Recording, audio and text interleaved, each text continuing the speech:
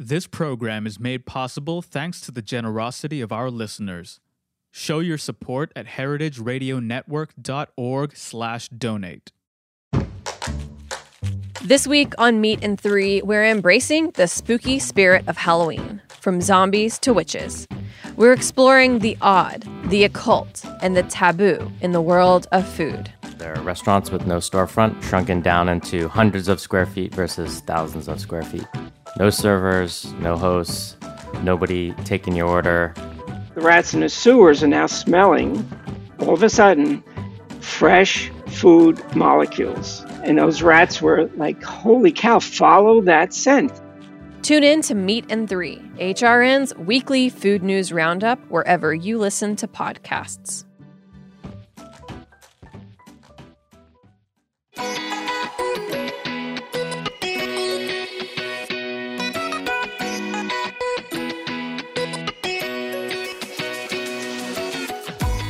You're listening to Item 13, an African food podcast, and I'm your host, Yom Akuaku. Every week, we'll delve into the delicious world of African food, including chefs, curators, and bloggers. Here's the show. So, welcome to the show, Raheem. It's great to have you on. As I mentioned to you earlier, you are the final and therefore the most special guest of the I feel special already.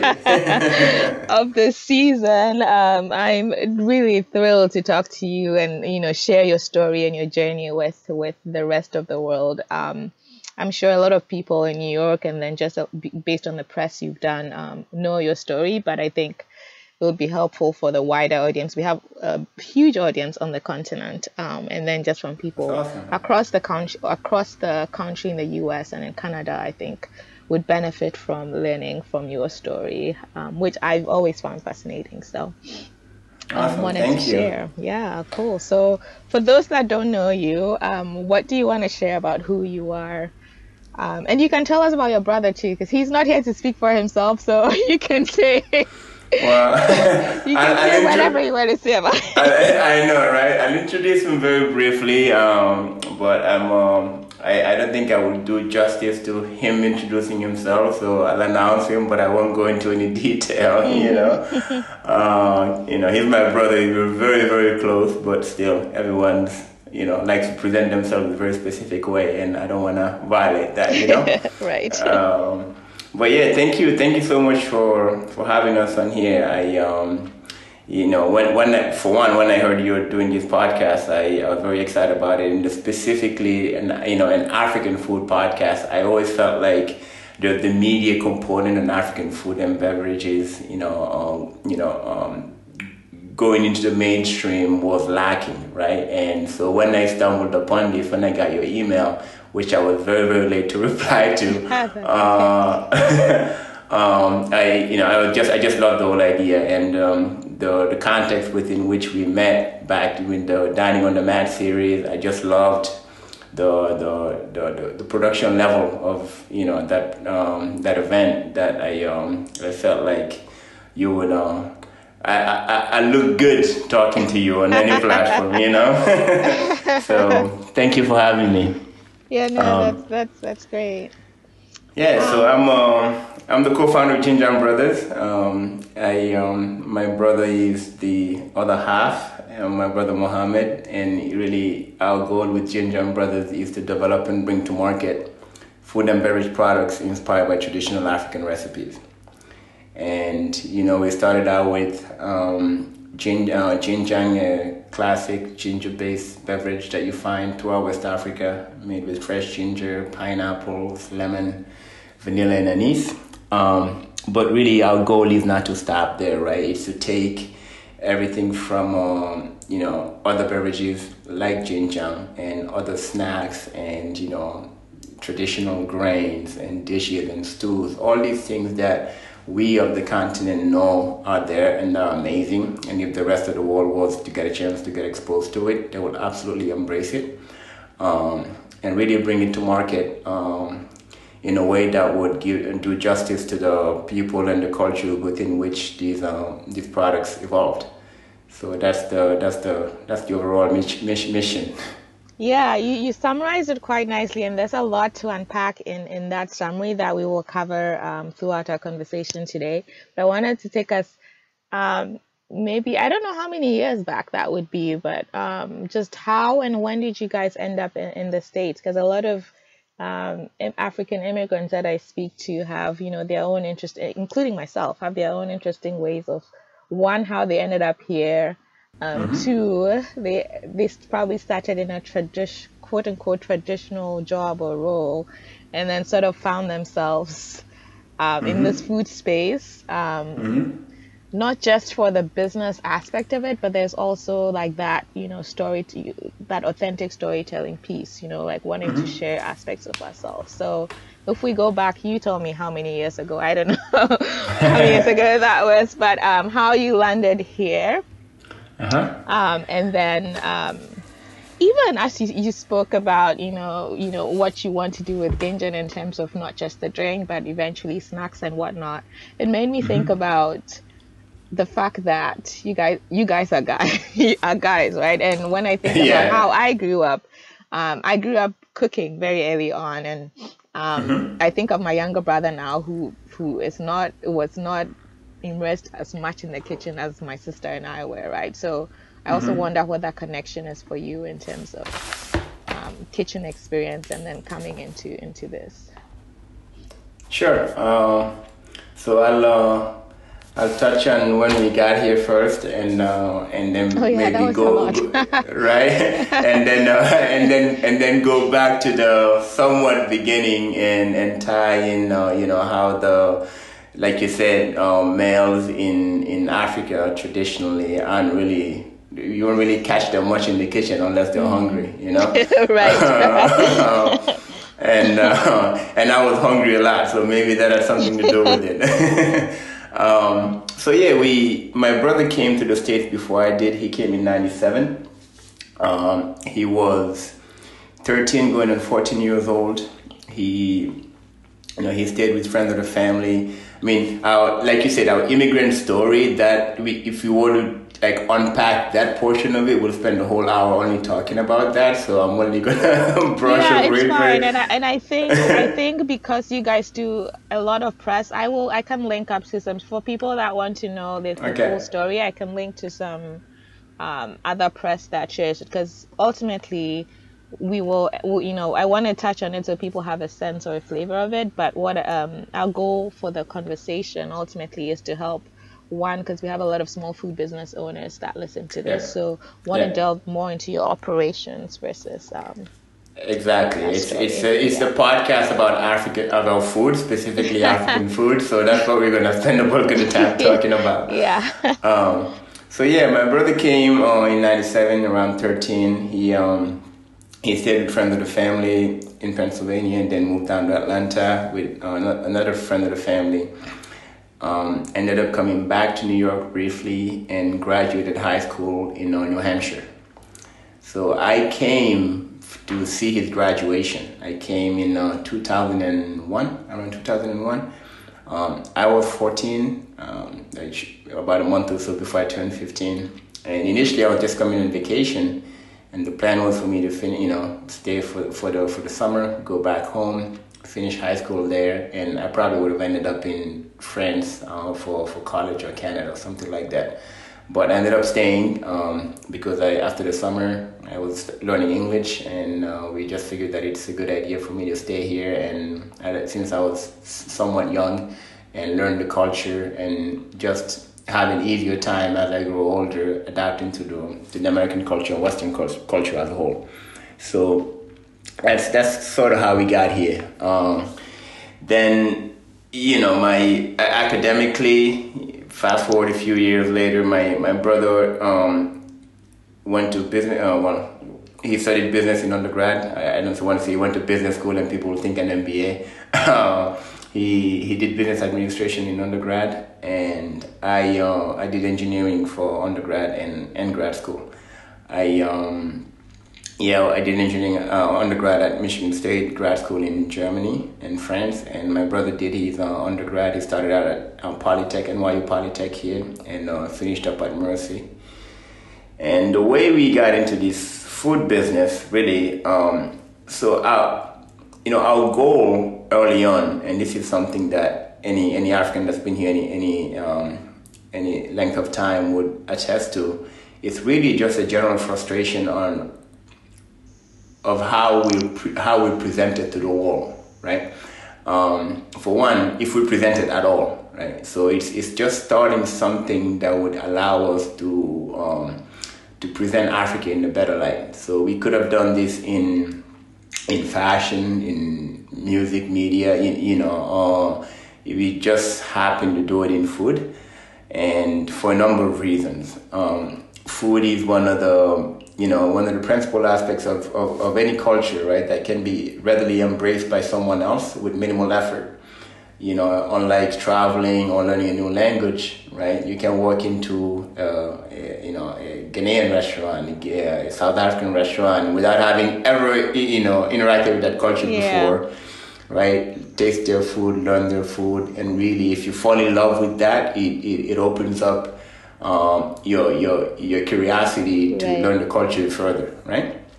So that's sort of why we picked food. And beyond that, if you think about the situation of traditional African foods in Africa, it's a massive market that's extremely fragmented, and there's yet to be really any significant brand behind that, right? You have an easier time getting,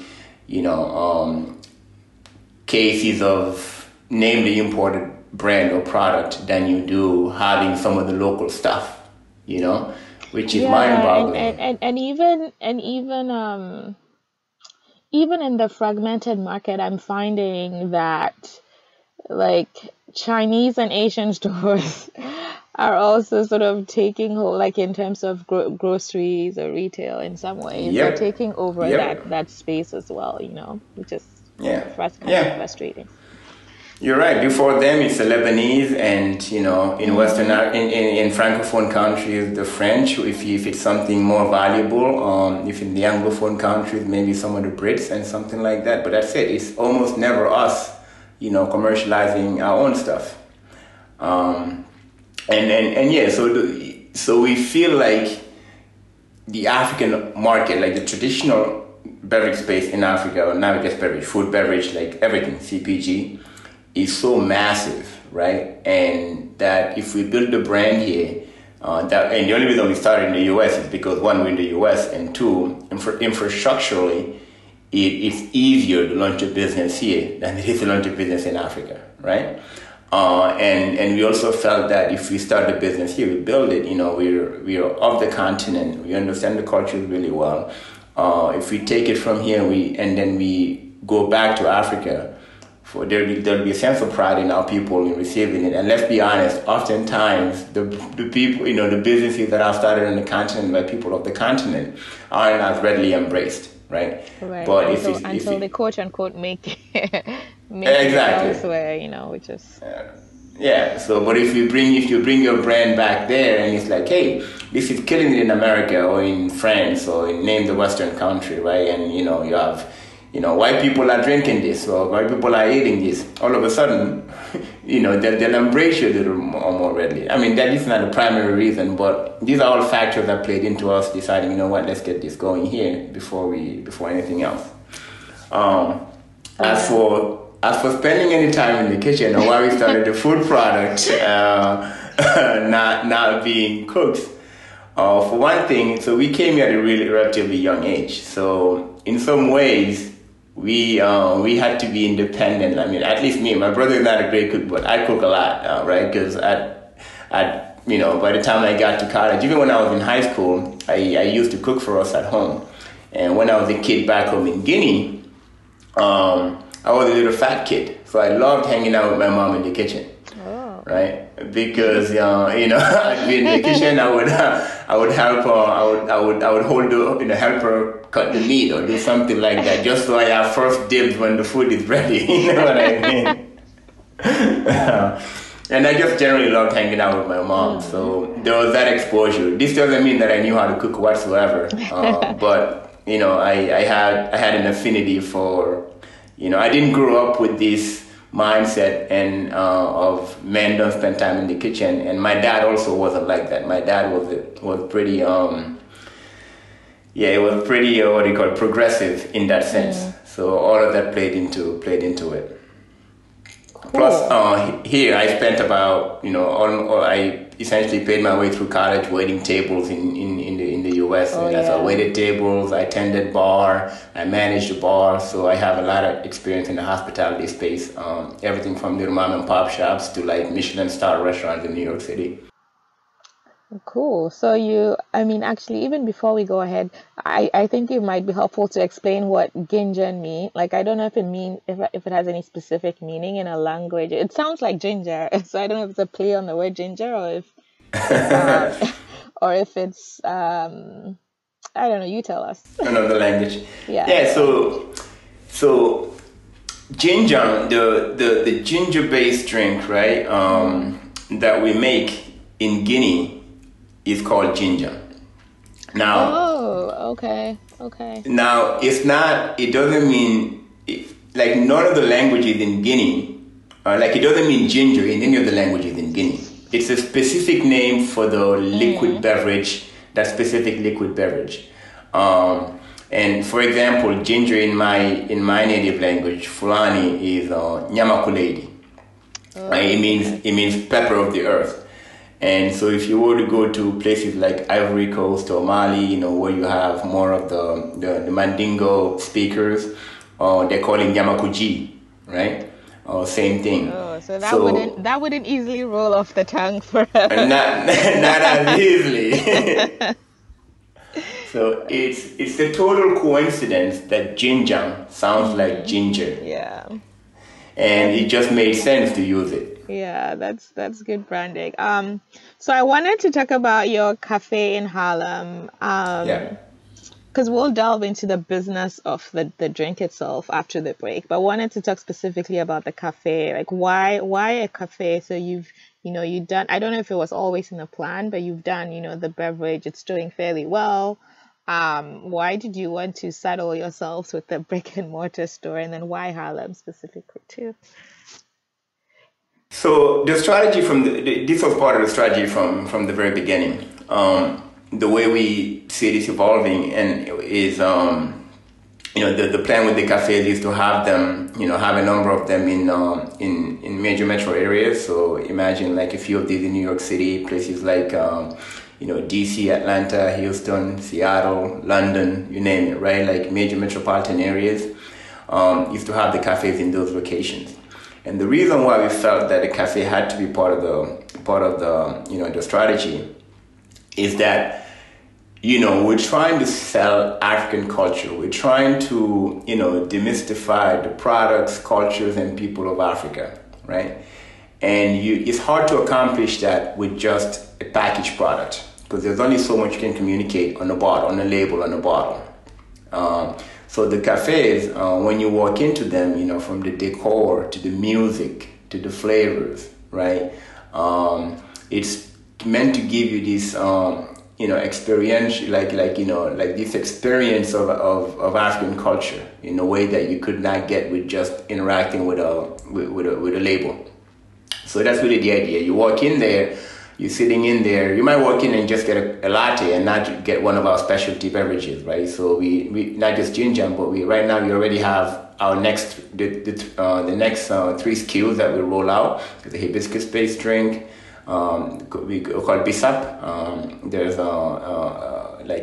2 teas. One is a Moroccan mint tea called Latai, and the other one is a Kenkeliba. It's this hardy bush that grows on marginal lands throughout West Africa. That's amazing in terms of its health benefits that we're also selling there. So the cafe allows us to not only feature some of those products on there and use it as a testing ground for some of those products before we shift them into like a packaged drink that we're distributing through either direct-to-consumer online or through using third-party retailers.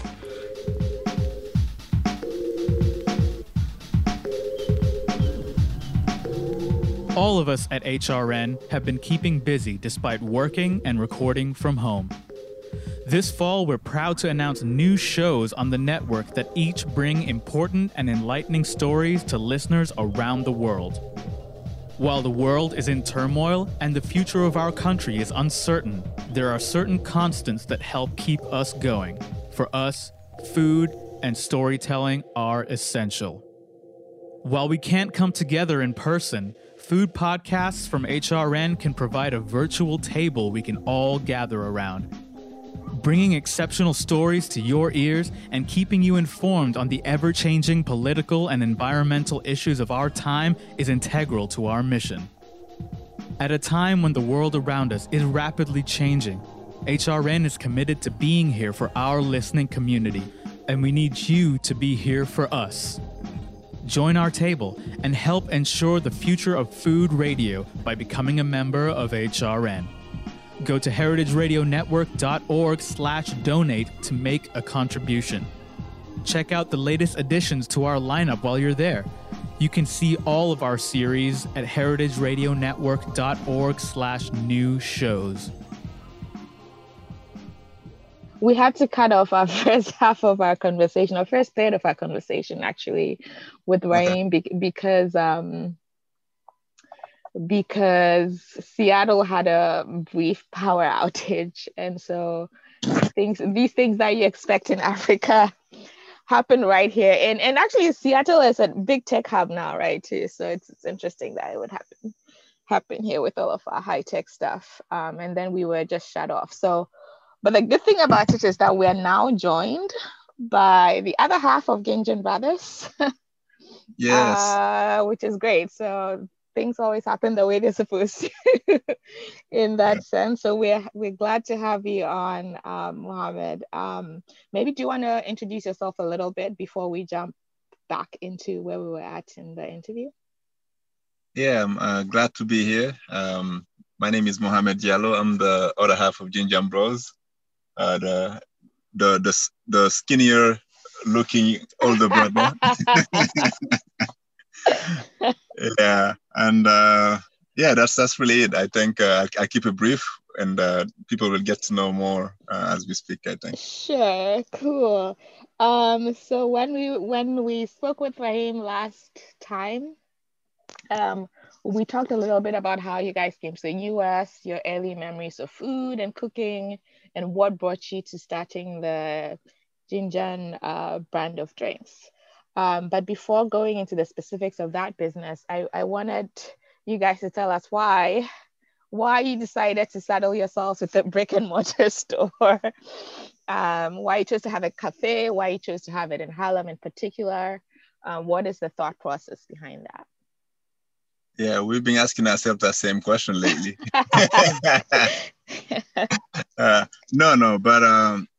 The brick and mortar has always been in the equation, to be honest with you. The plan was initially, once we put together this amazing business, we raised hundreds of millions of dollars, we grow the business all over the country. Few years in, we would get the cafes going. We would open a cafe here and there and expand at that point. But what we realize is the reality is quite different in terms of getting funding for people with our background. We don't necessarily we don't have the ideal profile, let's say, for what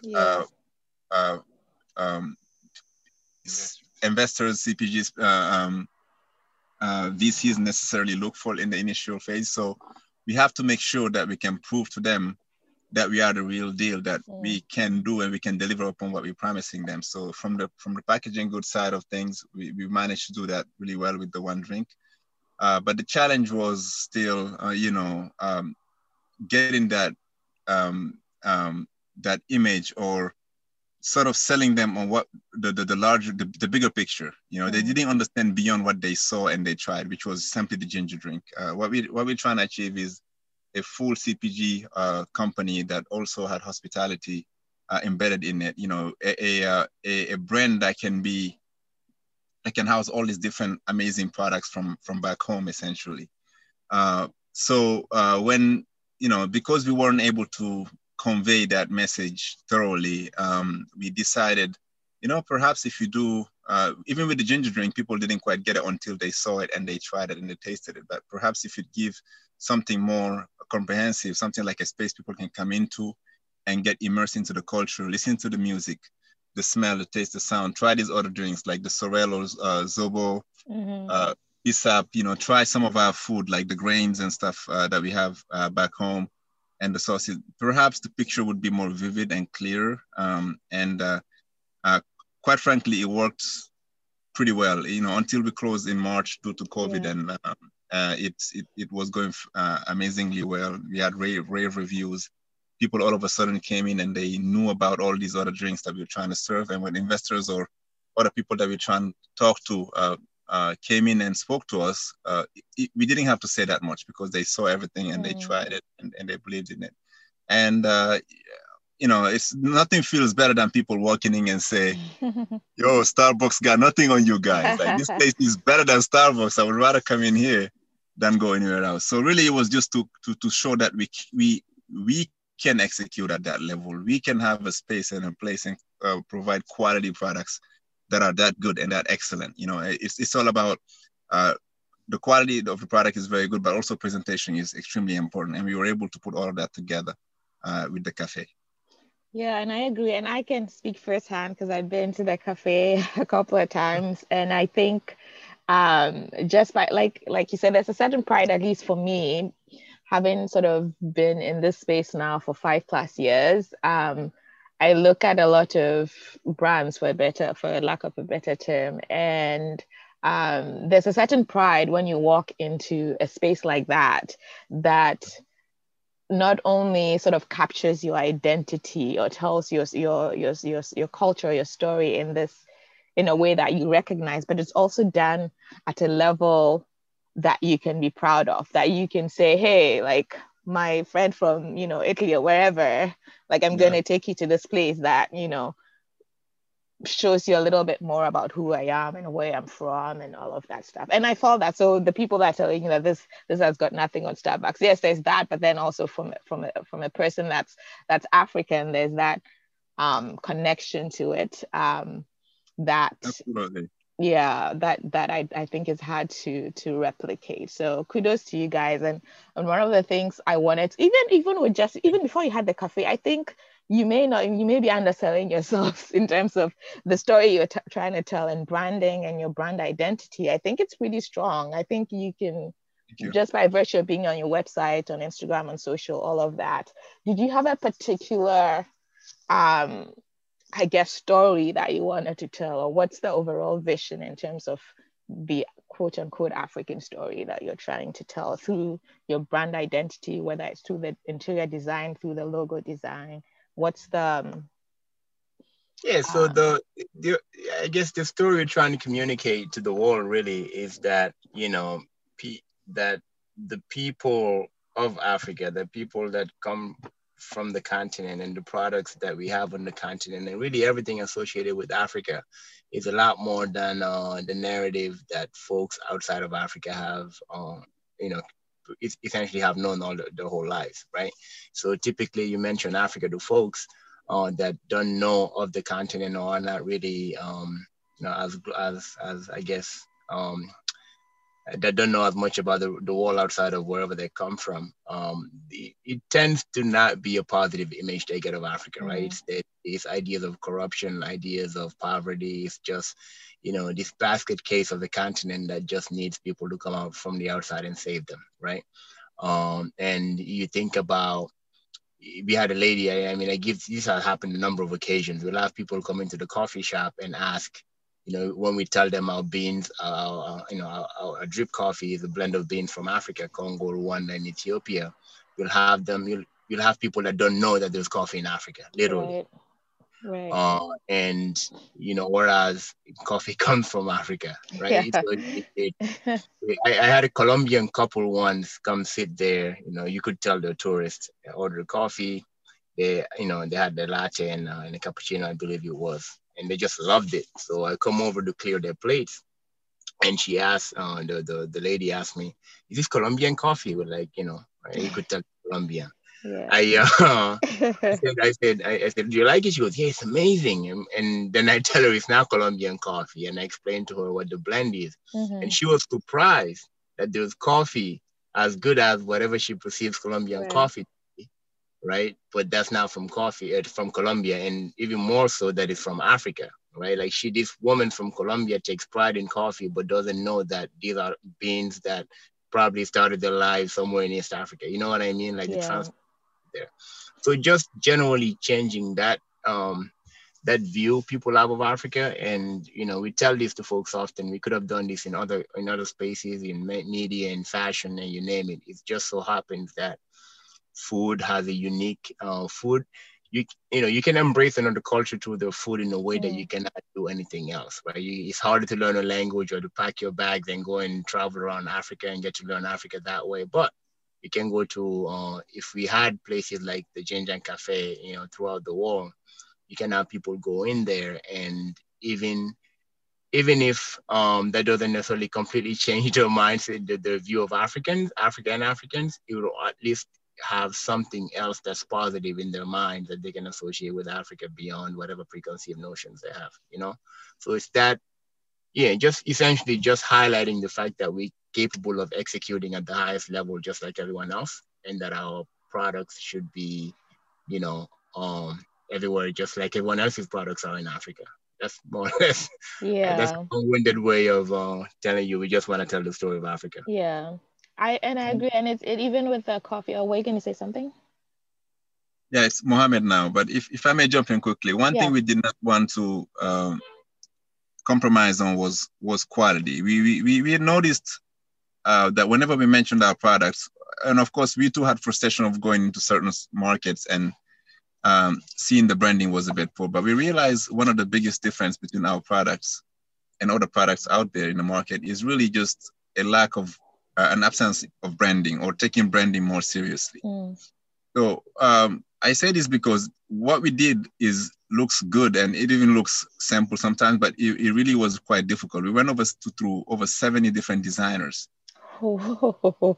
get to what we wanted to have, simply because the stereotype is everywhere. They don't do it in purpose, but every brand designer that we went to was giving us stuff like with like an African lady holding something on their head, like a souvenir shop, designing a souvenir like, shop, like just everything stereotypical about Africa. Like that's the type. We were like, listen, perhaps we should tell you to forget about Africa as a whole. Just make the best possible looking brand that you can. And communicating even that was difficult the moment we mentioned Africa. So we really, really had to be extremely patient and just go through people and have the courage to say, no, sorry, you're close, but not quite there. No, thank you.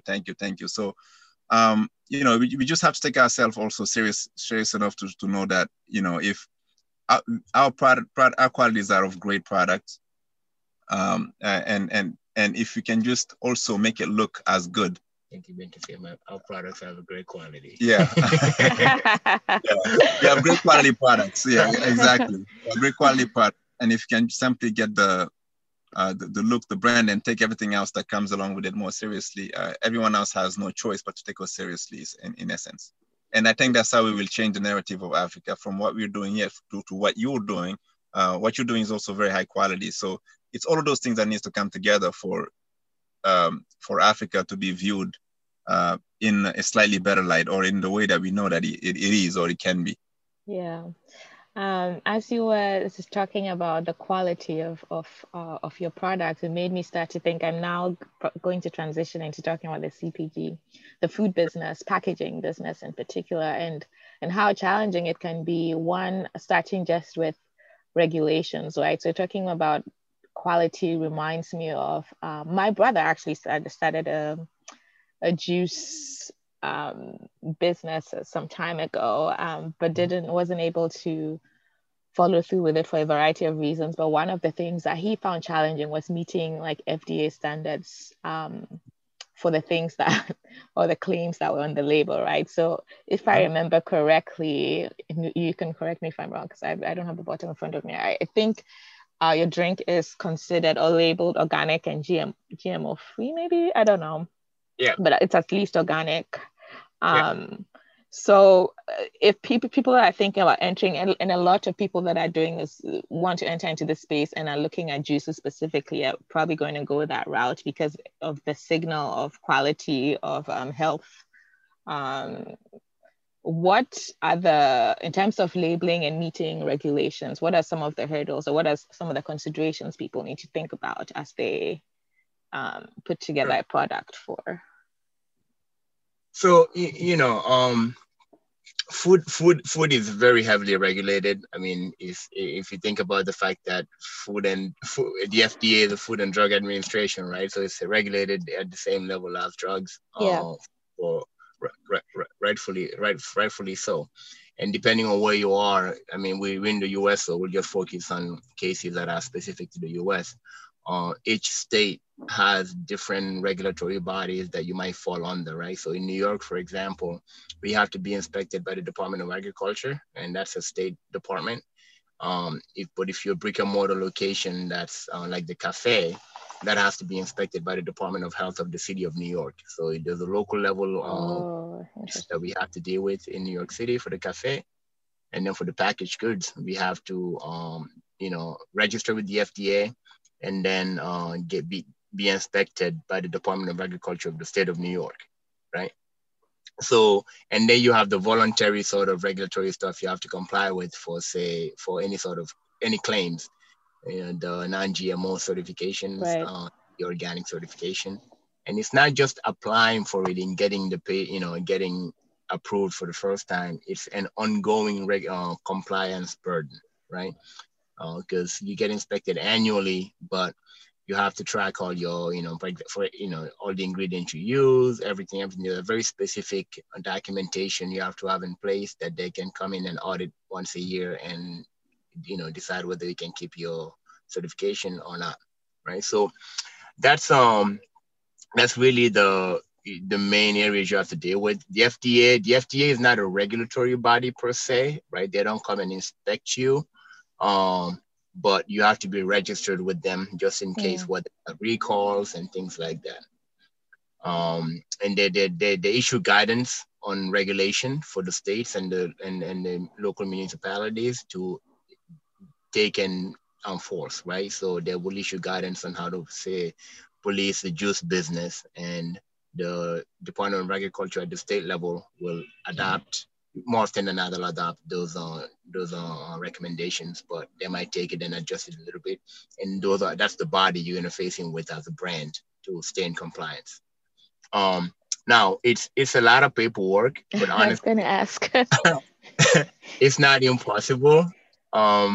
And one thing I would share with some of your audience, even if it's not just in the food space, really, one thing I've learned over the last 6 years or so is that most of what you're doing in your business is paperwork, right? It's sort of counterintuitive. You'll think that it's a lot of the things you're getting up and doing, the making the product, but the most important aspects of your business will be paperwork related, whether complying with financial regulation stuff or or something specific regulations to your industry. But again, none of this is impossible. And if you're in the US, in the Western world in general, it's relatively straightforward because you can look it up. You know what I mean? You can Google it. I think folks doing this in Africa have a much tougher time. On one hand, regulation is not that strict, but on the other hand, you also don't have access to as many resources. I'm not even talking about money, but I'm talking more about data and information and for what, and just a supply network that would be around you, things like that. And then, so you said you generally just look it up and do, but just by virtue of the volume of paperwork, not just with the food regulations, but everything else, do you ever outsource, or have you thought about outsourcing some of that just to give you more flexibility with operations? Or do you do everything yourself? As much, honestly, if you have this, if you have someone you can outsource it to, if you can afford to outsource it, wherever you can hire someone that, that knows what they're doing better than you do, as an entrepreneur, that's your job really, is to put those people in place. But in our case, we pretty much didn't outsource anything simply because we didn't have two things. One, we couldn't afford it. Food consultants are very expensive. And two, since we couldn't afford it, we also, we have the skill set to learn things like this and Yeah. in relatively short time and implement them just by virtue of our educational background. So I think most people that have had some sort of that are comfortable with administrative work, paperwork, and or that have a background in really that have an advanced education of some kind ought to be able to do it if themselves if they want to. But again, if you can afford it, can get someone that knows what they're doing better than you, hire someone and let them do it Yeah. the time. Yeah, and then I guess my last question around the food regulation piece before we move forward is around staying through to like the recipe, right? So if I recall, you the that you sort of had to call your mom to put the Yeah. first original recipe together. But then in terms of it's a perishable product, right? So in terms of, I'm sure there's I don't know, regulations around, keeping it shelf stable or whatever to make sure that it can last for X number of days. Mhm. Does that affect like the authenticity? Like, do you have to change certain things so that it's not as maybe quote unquote authentic as you would like? Or No, so in terms of the shelf stability of the product, it's up to you.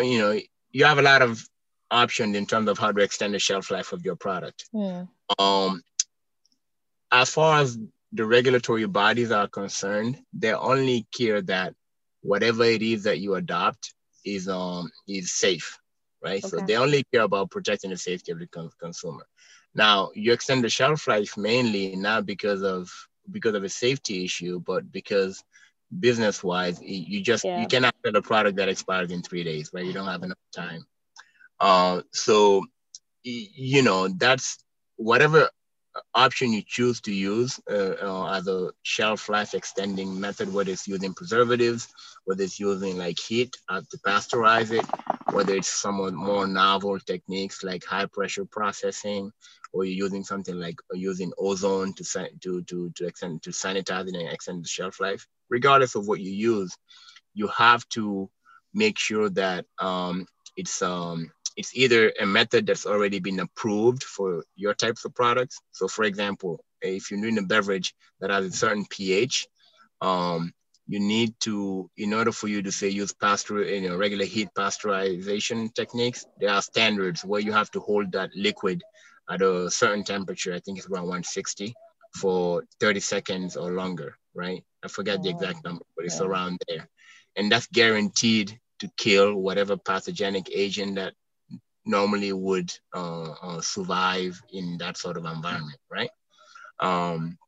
And so on and so forth. So depending on what your pH is, what your ingredients are, whether you're using preservatives or not, you just need to make sure you're using things that are either already approved, that's on a list of approved compounds by the regulatory bodies, or you can go to say a lab, like in New York, you could go to Cornell University and they'll run some of these tests for you.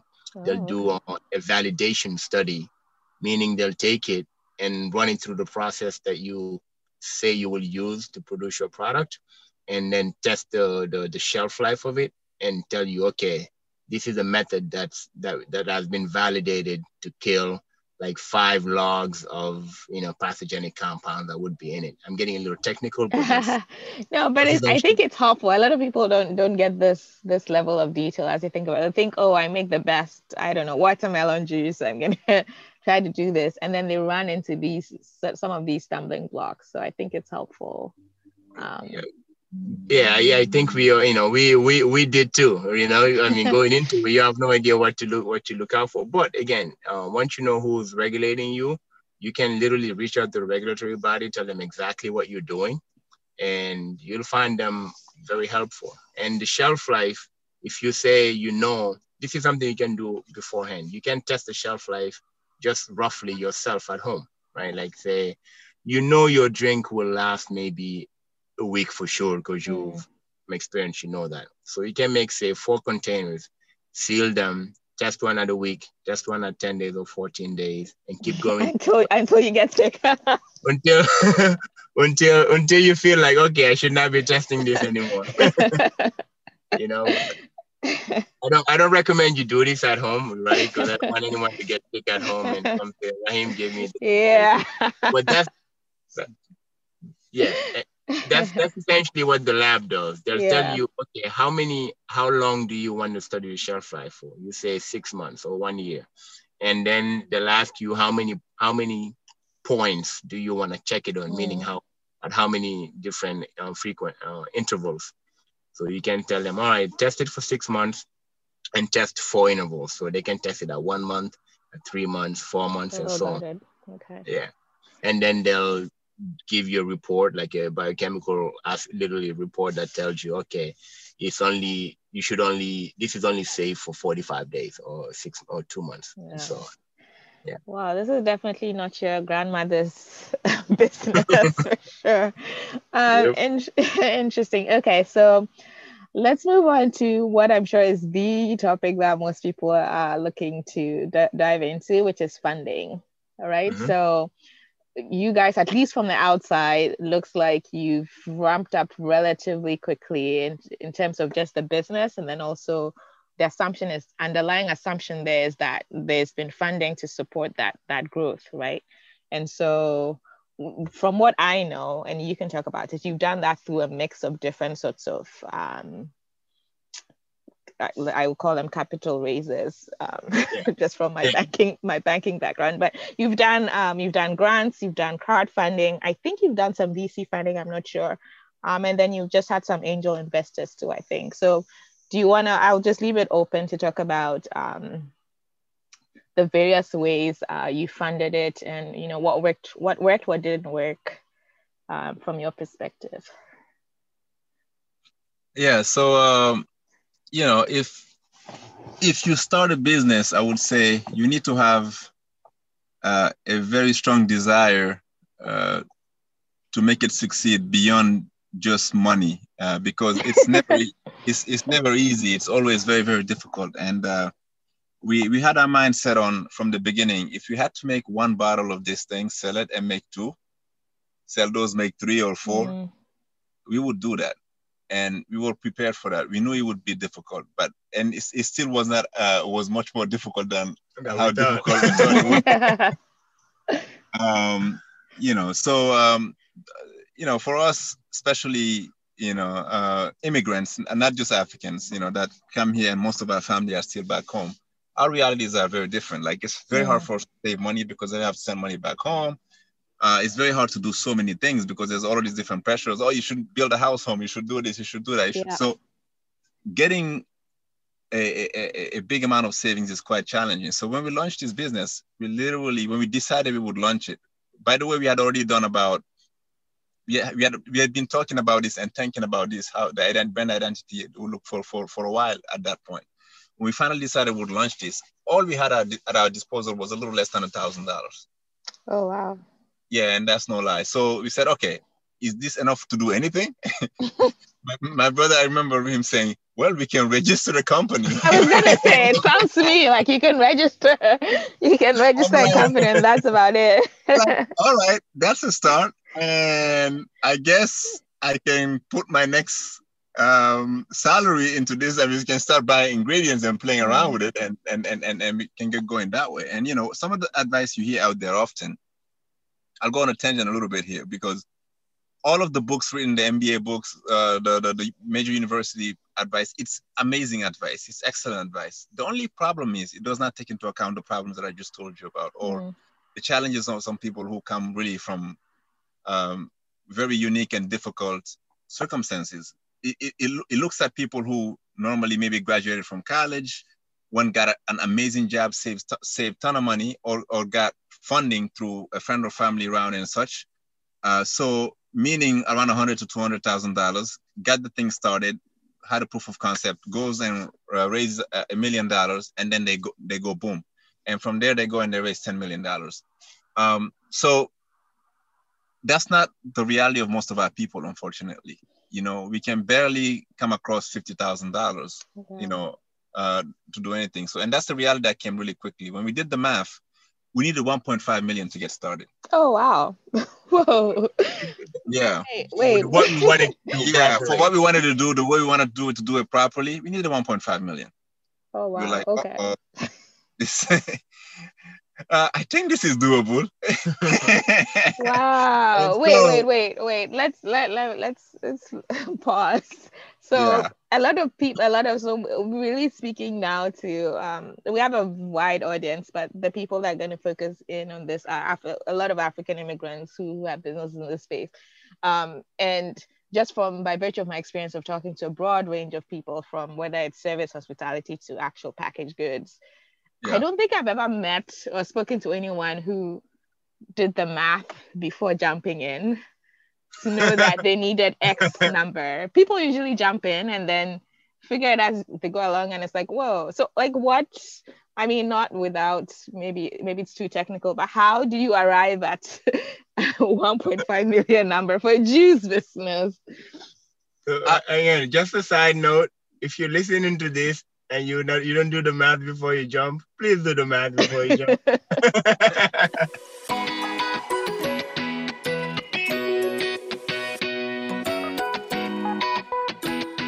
Thank you for listening to Item 13, an African food podcast. If you like the show, please subscribe, rate, and review us on your favorite podcast app. To keep up to date, follow us on Instagram, Facebook, and Twitter at Item 13 Podcast. Item 13 is powered by Simplecast. Thank you for listening to Heritage Radio Network, food radio supported by you. For our freshest content, subscribe to our newsletter. Enter your email at the bottom of our website, heritageradionetwork.org. Connect with us on Instagram and Twitter at heritage_radio. You can also find us at facebook.com/Heritage Radio Network. Heritage Radio Network is a non-profit organization driving conversations to make the world a better, fairer, more delicious place. And we couldn't do it without support from listeners like you. Want to be a part of the food world's most innovative community? Subscribe to the shows you like, tell your friends, and please join the HRN family by becoming a member. Just click on the beating heart at the top right of our homepage. Thanks for listening.